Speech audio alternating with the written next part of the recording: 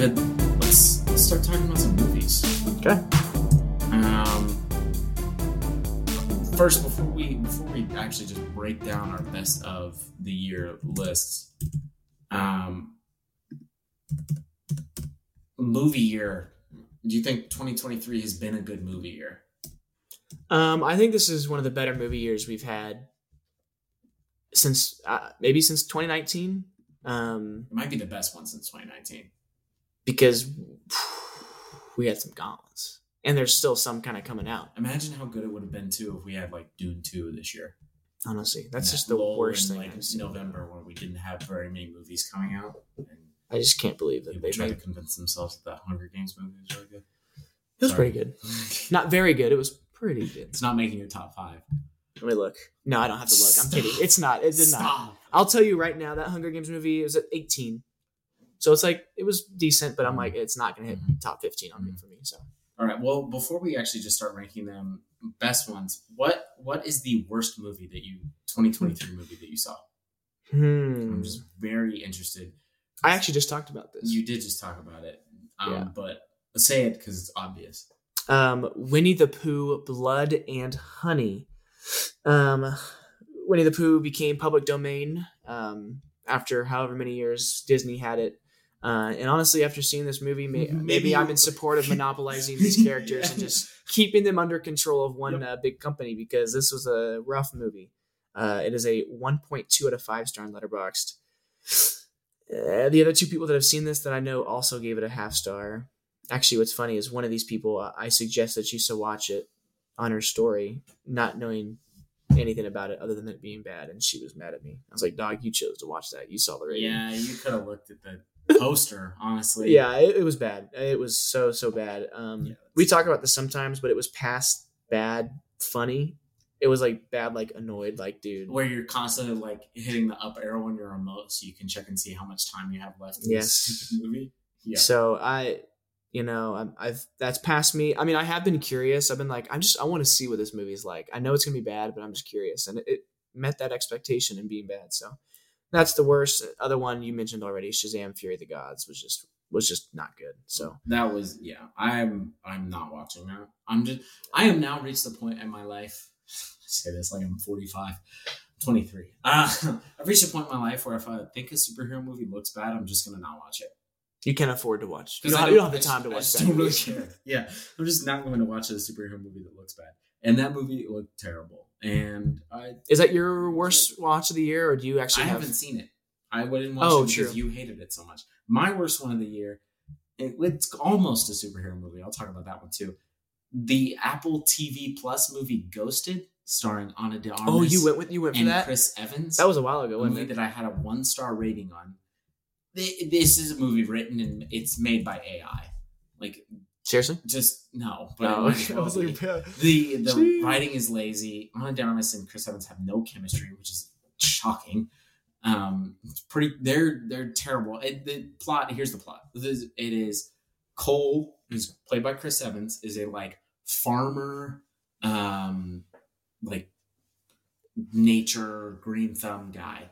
That's all he cares about. And Ana de Armas is a secret agent who has no attachments. Classic, like, I don't have anyone, I don't talk to anyone. And they like get accidentally onto a mission together and they have to save the world. And I don't even remember a lot of the stuff about the villains in this movie. This is terrible. It didn't look good. Most of the action sequences are CGI crap. And it was not well acted at all. Incredibly wooden performances. Ana de Armas is wearing possibly one of the worst fake wigs I've ever seen in my entire life in a movie. And if that's you so just close to her normal hair. Why didn't you just use that? If you're in a place right now where you can do this, essentially if you're not driving, just Google the poster. Yeah, I saw it. The movie's as good as the poster. This movie's terrible. It was made on Microsoft Word. And I'd like to say this Agent Argyle movie that's coming out. Yeah, what are your thoughts on that? Also looks equally as bad. Every time I see the trailer, I think, God, this is terrible. What's it? How do you From the twisted mind of Matthew Vaughn, who made the Kingsman movies, which I would not describe as twisted in any way, shape, or form, comes a Dua Lipa, Henry Cavill movie that's about a book, that's about an author who writes books that are exciting. So there's some pretty good actors in there, but yeah, who cares? Yeah, and it just looks terrible. Everything looks garbage. It like has this. I don't know if this is like an Apple thing, but sometimes their movies have this like just fake like saccharine shine on them that I hate. This like plastic feel. That's what Argyle looks like. Probably because everything feels like it was shot on a soundstage and nothing was actually shot on location and nobody went outside. Mm-hmm. So that was terrible. The most popular list that's linked to this Argyle movie is titled "Trailers I See in the Theaters That Make Me Think I Will Kill Myself If I Have to See This Trailer One More Time." Yes, and I've been to the movies a lot recently, and it plays before every single movie I'm going to, no matter what. But like Henry Cavill, Bryce Dallas Howard, Sam Rockwell, Bryan Cranston, like Catherine O'Hara, like Samuel L. Jackson. It's like, a paycheck movie. These people took a paycheck from Apple because Apple's willing to just also write massive checks. We both know Dua Lipa's in that movie for one reason. Because you can say you had Dua Lipa in your movie? Yes, and I think other reasons. Not for her acting. But she was good in Barbie. I guess she wasn't. But I was like, she doesn't have much of a acting. She's in Barbie for like half a second. No, she's a couple movies maybe. It's another celebrity that you can cram in there and make a famous person. Like, people will know who this is. Exactly. Know? And the other worst one I saw was The Flash, which is The Flash, he catches babies in microwaves during one action sequence. Oh yeah, he like puts them in the microwave. The movie's also 2.5 hours long. Oh my gosh. Michael Keaton beating people up was cool. Yeah. And that was it. But we saw that in the trailer. Like 3 minutes. Yeah. And we saw most of that in the trailer. So that was terrible. So those are the worst things. There were some bad moments, I will say. Poor moments. I think for me, flying through these, like Meg 2, Cocaine Bear, Megan, Renfield, 65. Not great. Renfield was 65 was so boring. That was such a disappointment. The new Transformers, I was disappointed in. Was not very good. So there were. You had high expectations for the new Transformers movie? I mean, I grew up on those first three, bro. Those were fire. Are they? I think you need to rewatch. 1 and 2 are good. Nothing more. Good. No, 1 is decent. That's it. That's all I'm gonna give you. But when Mark Wahlberg enters that. Oh yeah, where they have the 5-minute scene where they have to explain why the 21-year-old dating the 17-year-old isn't actually a problem and isn't actually illegal. Yeah. That Imagine Dragons song is pretty cool, though. I don't remember which one goes with. I'm not going to sing it. Okay. But all right, let's talk about movies that are good. Yeah, let's bring our spirits back up. Well, how do you want to do this? I think we just go 5-1, and then we're going to ruin each other's list. This is the problem with this. Is that we're going to have a lot of crossover. Right now over under 3.5 movies the same. You're taking the under or the over for us, our top 5s? Under. You're taking the under? Yeah. You must have some surprises coming, because I don't think so. I really liked Indiana Jones. No, I'm kidding. I'm kidding. That's not making the list. All right, David. 5th best movie of the year.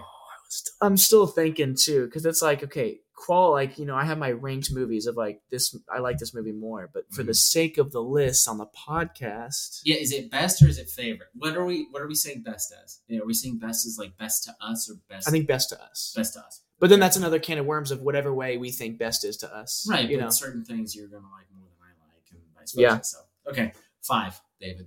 I'm making you make a pick. I'm gonna throw a curveball. I'm just actually gonna bump this movie up. The Killer. David Fincher. You're my guy. My kindred spirit.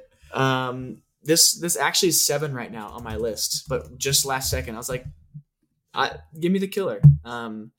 Directed by David Fincher, starring Michael Fassbender, and I guess Tilda Swinton. She was in there, but it's a Michael Fassbender movie. And I just love it. It's quirky, it's detail oriented, and it's a fun like spy assassin thriller. We talked about this on our pod of like, oh my gosh, one of my favorite things was like just the cool spy things that you do of like throw the backpack off the bridge, throw the jacket in the trash composter, the sniper very carefully. It's just like little stuff like that. I was like, I could be a spy, So like I liked it. I still think this movie's hilarious. By the way, it's funny. A lot of people don't think it's funny. Well, and this could very easily, even with another director or someone else writing, like it could have been awkward funny or like, why are you trying to be funny? But I think David Fincher just does it in a very good way. That I'm putting that at 5. I got to edit my list because I literally just made that change. So I have it at 6. So okay. So it's just missing for me. But I'm so glad that you put it on there because I did want to talk about it. I really think that this is just an achievement by Fincher, and also like it showcases that just because you're like a great director doesn't mean you always have to make your like magnum opus like epic every year. Like because we got that a lot this year with movies that I'm 100% certain are going to be on our list. 3 movies maybe that are definitely going to be on our list. That are like these big sweeping like statements on the filmmaker themselves. Yeah. I think this movie is about David Fincher. I think that's a very clear reading of it. He's a known perfectionist, and this movie is about a perfectionist who can't make everything perfect. But yeah, I think it's fine to make a smaller movie. Like everybody was like, "Oh, this is small. Like this isn't as like vast and sweeping as something like Fight Club or The Social Network or Seven." Like, yeah, it's okay to make a small movie as long as it's David Fincher making the small movie. Yeah, every single movie doesn't have to be 3 hours and make $700 million. Right. Like exactly, this is something clearly he's been wanting to make, and he's like, it may not be huge, but I had fun watching this and making this, and I think you can tell he had fun making it because I had fun watching it. So. Yeah, 5 is the killer for me. My number 5 is going to be Anatomy of a Fall, the French film that is pretty much certainly going to compete for Best Picture now. Won the Palme d'Or, which is just the top prize at the Cannes Film Festival. It's a very well-respected movie that I got the chance to see just because I live in Kansas City, and now I can see those kinds of movies. It is a French crime procedural whodunit. I forgot about this. I've been wanting to watch this. The plot of this movie is that there is a family of 3, a husband, wife, and a son, and the husband falls and dies from a fall in his house. And then the movie is about whether or not the wife did it at the end. But it's also about their whole relationship. It bounces back from stories about them to going into the courtroom, and it does become largely a courtroom drama in the second half.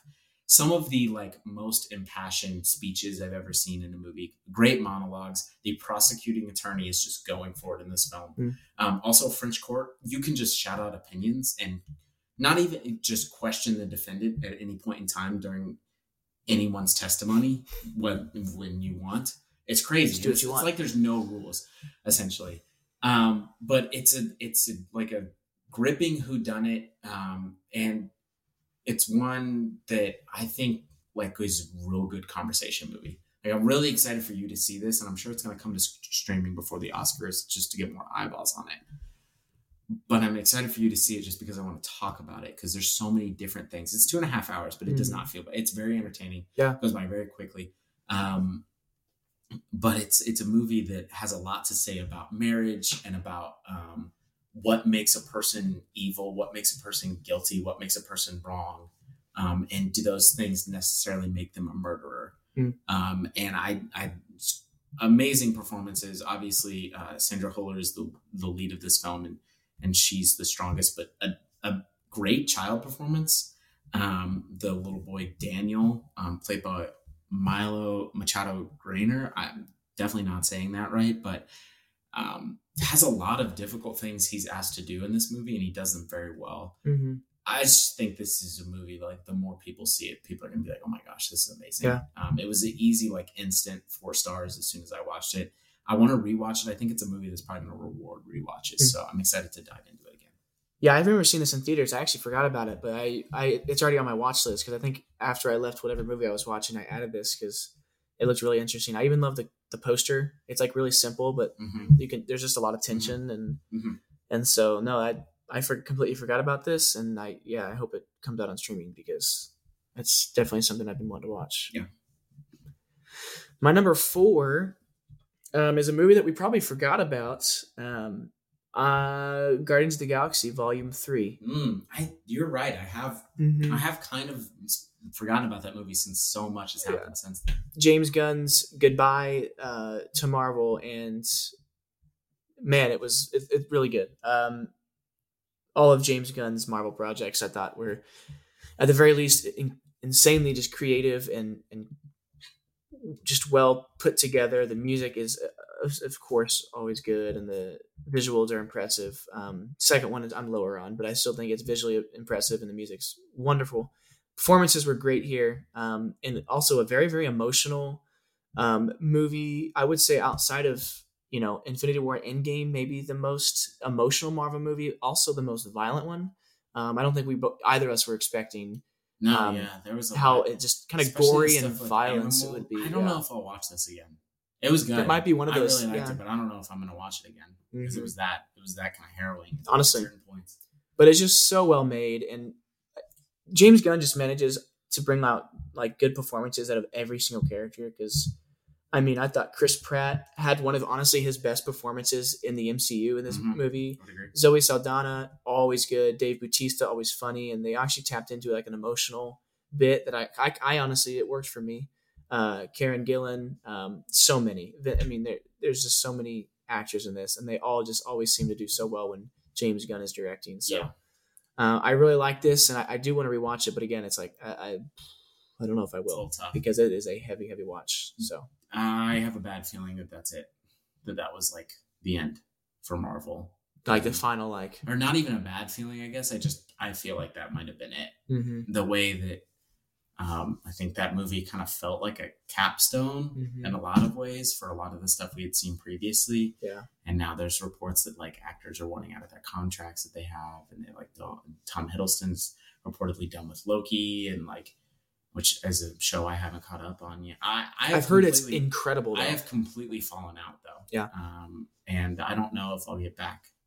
But out of all the stuff I've missed, I think I will watch Loki season 2 because many people have said like it is mind blowing. Well, and Loki, like the first season was one of the shows that I really actually enjoyed. Yeah. So I thought it was great. The original Guardians of the Galaxy is still my favorite MCU movie. I really enjoy the tone of those films. I think James Gunn does a lot of things well. And all of those movies too, I'm not as high on, but yeah, I thought this was a great capstone, and you felt like it was an end. It was a proper ending for a lot of those characters. Absolutely. So I enjoyed that. My number 4 is going to be another superhero movie, the only one that's really even close to being on my list. And that is Into the Spider-Verse, Across the Spider-Verse, which also feels like it's so long ago. This movie came out, but I don't want to like dampen how amazing it was when it came out. It's one of those universally like it's a beloved theater experience for me. I got the opportunity to see this with my friend TJ in IMAX. And the just animation style, the story, like it's just this is exactly what animated films can be and what superhero stories can be. I think they built up so much goodwill with the audience in the first movie and just continued it on. Yes, maybe it would be higher if I felt like it was a complete. It's not a complete story. I don't know if that really bothers me as much as it does other people, but this definitely ends in like there's going to be a part 2, but. I really enjoyed everything about this, from the vocal performances to the storyline. I thought the Spot was a fantastic villain for this multiversal story. And it's a multiversal story that doesn't feel exhausting. And all of the other ones do to me. Yeah. Pretty much every other one besides this and Everything Everywhere All at Once has felt exhausting to me anytime you talk about the multiverse. And I really think that this is probably as strong as it's going to get for superhero movies for a long time. And I'm excited to see what happens in the next one. Yeah. No, I agree. As you guessed, my movie is also on this list, so I'll share my feelings whenever we get to it, because it's not number 3. Wow. Number 3 for me is probably on your list. I don't know. You can reveal that if you want to or not. But number 3 for me is Killers of the Flower Moon. It is on my list, yes. Just came out a month or 2 ago now. Directed by Martin Scorsese. And yeah, loaded cast: Leonardo DiCaprio, Lily Gladstone. Notice I said her before. I said Robert De Niro, Jesse Plemons. Yeah, Gladstone better win an Oscar. And another. This is actually I just realized there's a theme on my top 5 list of like another like really good but just really heavy movie. Do I want to watch this again with just how deep and like emotionally draining it is? Really, really good. I actually learned when they initially got this script, they were gonna do like a movie of like how the FBI was created and like an action-packed like, which would have been fun. But I think Leo and Martin quickly realized that they needed to tell a different story, and I think it's I think it went well. I think it's doing just fine because Lily Gladstone with an incredible performance, Leo as always. And yeah, this movie worked for me. It was really long, and I will rewatch this because I'm excited to, maybe see more and pick up on stuff I maybe hadn't noticed before. But lot to process, but that's a good thing sometimes. So yeah, I like this movie, and it worked for me. I will share my thoughts whenever it comes up on my list. My number 3 is going to be Barbie. A movie that I think maybe has diminished slightly since I saw it in theaters in my eyes, but still just a masterclass achievement from one of my favorite filmmakers. It's funny. It's incredibly poignant. It's well directed, well acted, well written. There's some things that don't work as well for me. Honestly, the Mattel Will Ferrell stuff is the weakest stuff for me, but specifically the America Ferrera and Margot Robbie scenes are amazing. Ken is pure comedy. He's just one of the funniest characters I think in movies in the past decade. And this is one I look forward to. I think it's actually coming out on Max. It just came out on Max today, I think. Dropped recently. I'm going to watch it again. I'm really excited to revisit it. I think it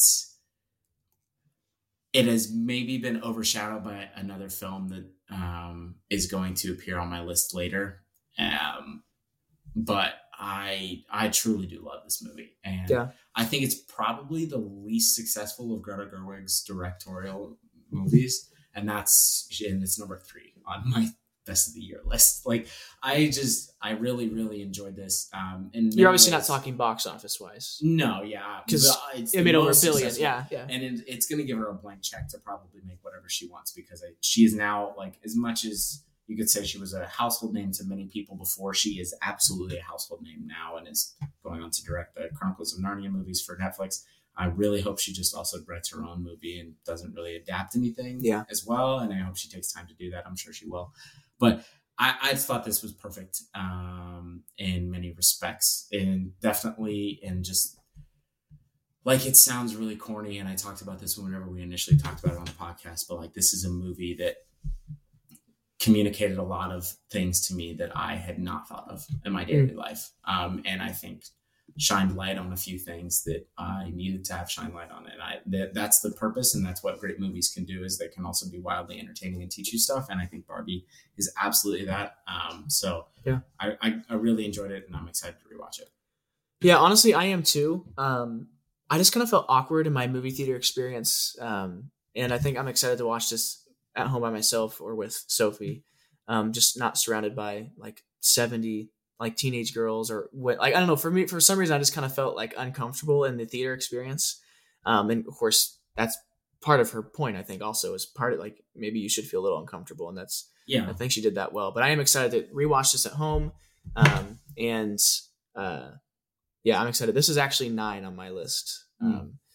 Behind a couple, I'm sure we'll run through a couple. Top 10. Yeah, it's definitely top 10 of the year. Yeah. And again, I'll rewatch them. I may lift it. You just never know. And I think this is the differences between us that we were talking about. This is just always going to be a movie I was going to like more than you. I think just... You'd already kind of decided, I'm going to I like the director, I like the lead actor, I like the message, I'm going. But as it was unfolding, I was like, oh yeah, I feel vindicated. Yeah. So vindication. All right, David, your number 2. My number 2 of the year is what you just talked about, Spider-Man Across the Spider-Verse. This joins one other movie that I'll get to as a 5-star movie for me. This is I just thought it was so good. Really, what I agree with everything that you said. Performances were incredible. The visuals are just so insanely stunning. This is what animation can be at its peak. This is what it should look like. And man, it's clear that the team was cohesive, because the performances and the plot and everything made sense and looked really good. I don't have an issue with the ending.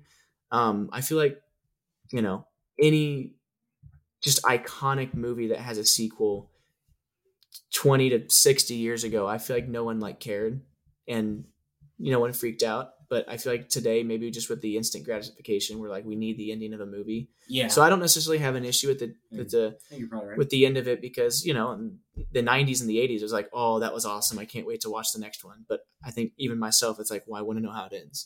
Yeah. So for me, I don't think I have a necessary issue with that. But yeah, number 2, Spider-Man. It's, I think, probably the best Spider-Man movie that's been made, period. So No, I think I would agree with that statement. My number 2 is going to be Killers of the Flower Moon. Martin Scorsese made a 3.5-hour movie about pretty much the genocide of Native Americans. Through this lens of this one story. And yeah, there's some of the most disturbing scenes I think I've ever seen in a movie or in this movie. But specifically I'm thinking of the murder of the mother at the beginning of the movie in broad daylight. Yeah. That was just heartbreaking.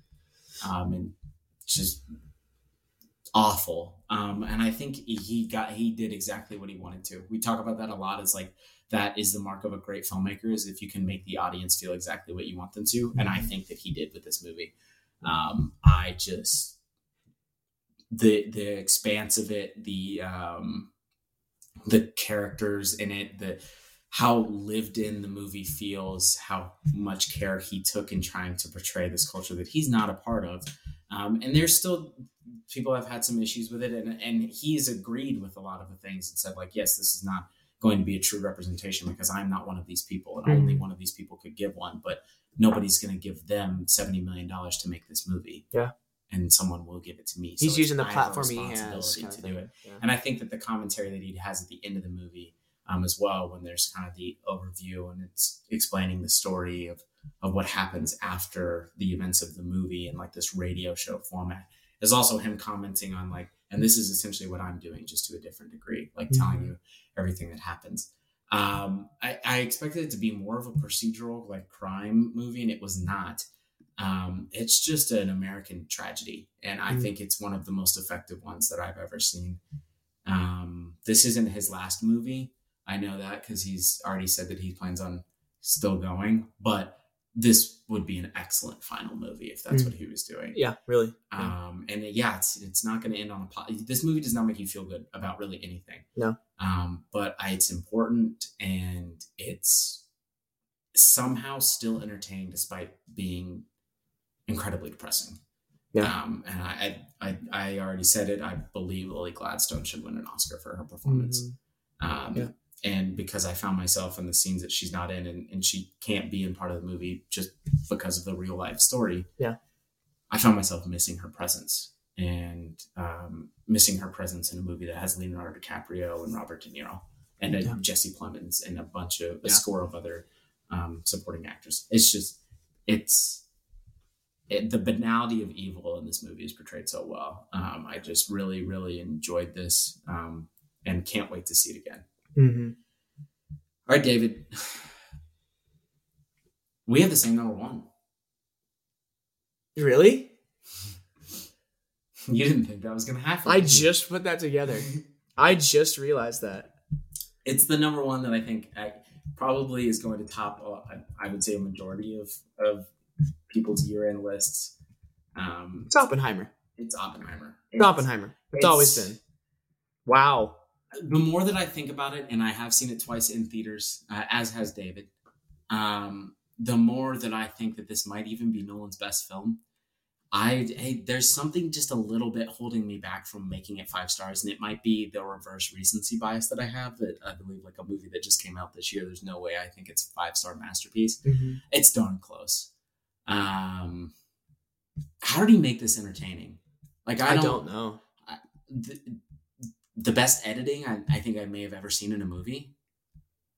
I mean, the first hour and a half of this movie, from the time when you're seeing Oppenheimer as a young theoretical physicist in England, all the way up to the Trinity test, is like gripping your seat the whole time. You're so excited by how everything's moving. Yeah, it's so well done. I don't know how a 3-hour movie about the creation of a bomb, and really the focus of a scientist in his pursuit of making the bomb, like is as entertaining and horrifying and tense as it is. I cannot wait to watch this again.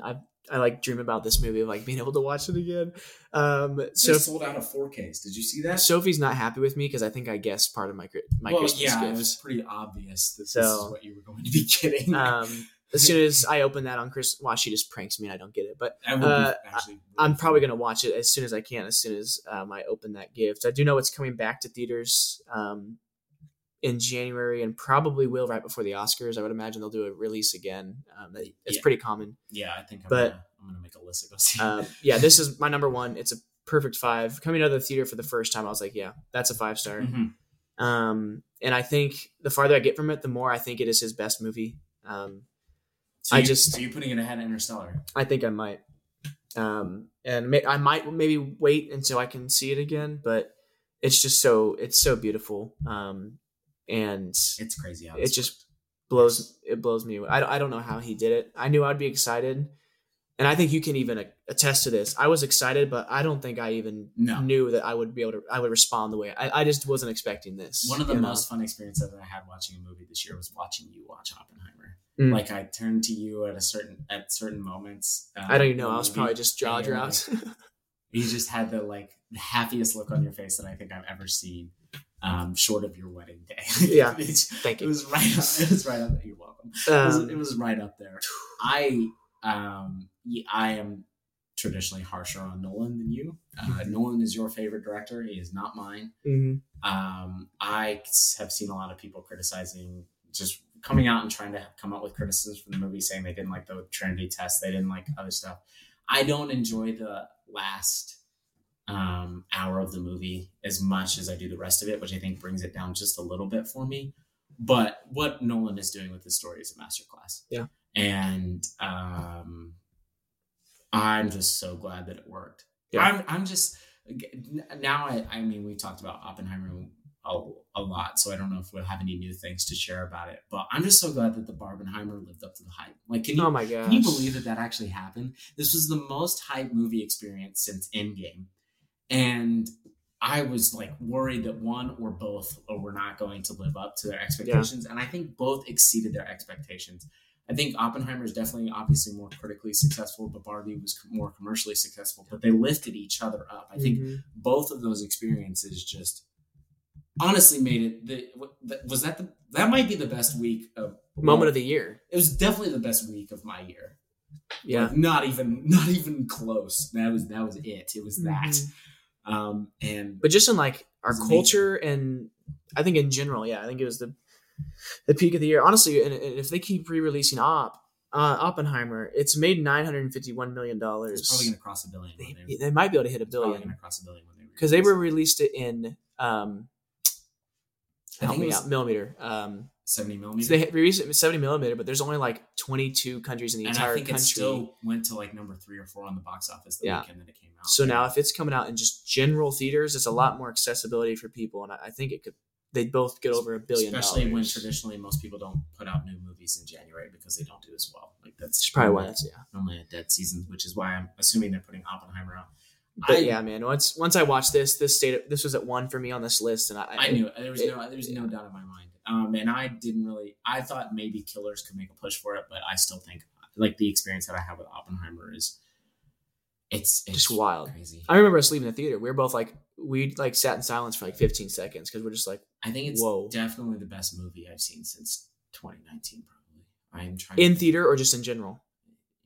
in theaters That's one of my best theater experiences ever. because I really like Tar, but I think I like Oppenheimer more than Bro, I like should make a Tar. letterbox list ranking Best my best theater theater experiences. Low key, a really good one. I can't believe I just used the term low key. Remember when we watched Dune together? Yeah, That was amazing. yeah. I can't wait for that. Part 2 is going to be crazy. Yeah. You're coming to Kansas City to watch that in IMAX, right? Okay. Yeah. And she really wants to watch it. Yeah. Good. Okay. She was actually upset as I was when they moved it. Are you kidding me? Oh, I can't wait for that movie. I'm so excited. So yeah, Yeah. that's It's crazy. That was our That's best of the the list. year. What just missed the cut for you? Real quick. sorry, Tom Cruise. That's Mission Impossible. Dead Reckoning 1 was 5, and it got bumped for me to 6. Mhm. 7 for me was Air. I really liked Air. That worked for I've me. almost forgotten about Air. It feels like so long ago. Ben Affleck directed, starring Matt Damon, Jason Bateman. That worked well for me. John Wick at 8, Barbie 9, and then Talk to Me finished at 10. And so, a movie I just watched, we both just watched, May December. That was at 12 for me. So yeah, Yeah, May December was up there for me. I also am going to put John Wick 4 up there. Mm-hmm. I really enjoyed John Wick 4 and Scream 6, although I don't know if Scream 6 is that high. May December was 7. The Holdovers, which is a movie you haven't seen.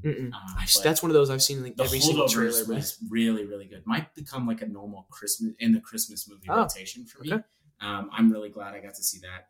And then this movie is not. It's probably missing the cut on the top 10. Godzilla -1 is as good as people are saying it is. Okay, I was wondering. I was amazed by how like terrifying Godzilla was in that movie. Wow. So I thought that was good. And then a smaller movie I want to shout out. Well, Asteroid City. I'll also talk about Asteroid City, but a smaller movie. It's a rom-com. Rye Lane. It's on Hulu right now.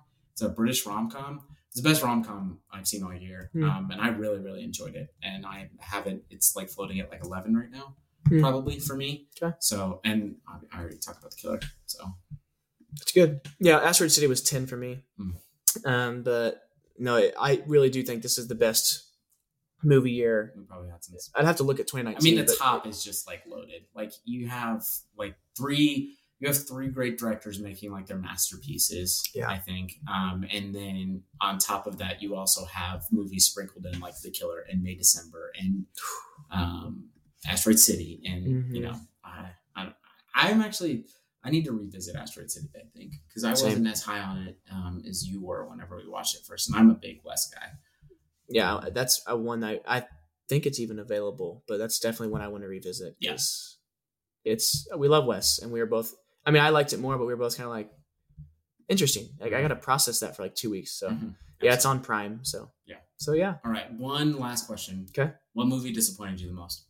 It's a very good question. And I can't use a movie that I used for my worst movie of the year. Let's see. I mean, a movie you were thinking was going to be good and then just wasn't. Scrolling through here real quick. Because I have mine. Why don't you go ahead then? Napoleon. Yeah. I just didn't really like the execution of Napoleon. I thought that he was trying to cram 2 movies worth of stuff into one movie, and Napoleon at court and Napoleon at battle were 2 sometimes interesting moments, but I feel like we made so many time jumps. This is the problem when trying to tell the life of like a character like that, a birth through death story. It's just too much. Yeah. You know, and it's too much. And I don't care about the historical inaccuracy part. Honestly, I don't really give a crap. It's a movie. I don't think anybody's going to Napoleon thinking that's how history actually happens. But like trying to cover that much ground in someone's life, it didn't really work for me. So I was really disappointed by that because I really like Ridley Scott. Yeah. For me, honestly, I kind of forgot about this movie, but Knock at the Cabin, M. Night Shyamalan. I remembered even talking to you of like, I don't even know if I have high expectations, but I feel like critics were actually kind of like, this is pretty good. It's the best reviewed M. Night movie in a long time. And I remember watching it and kind of at the, waiting for the twist, but what is it going to be? We don't know yet.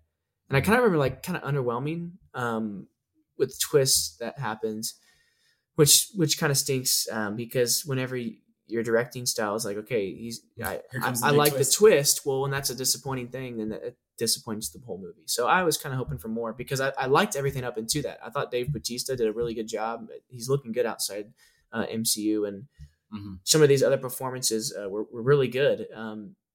And so it was kind of disappointing with that ending twist. So yeah, I was hoping for more there, especially once you get into that movie. You're like, okay, this could be pretty good. But yeah, that's probably that for me. So overall, though, a good year. Really has been good year. Movies. We still have actually have like a lot coming out in the last 2 weeks too. So that could make.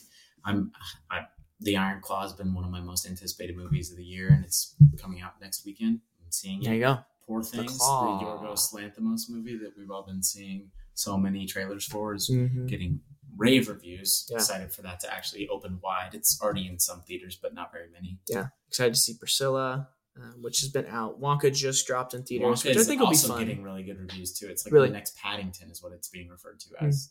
I mean, we both know how good Timothy is. It's just around him. What will that look like? Yeah. So I am curious to see that. Also, for me, you watched a musical last year that you were like, hey.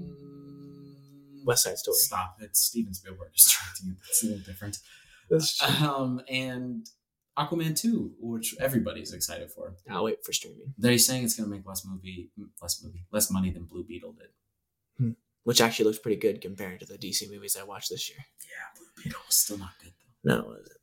But we don't want to end this pod on a sour note though, because it's been a very good year of movies, and we deserved that just after COVID and after the industry being hit and getting direct to streaming, getting on scene, one scene locations, stuff like that. We deserved the good year that it was. So that'll keep going as we get to the new year with Dune and stuff. So hopefully we get more.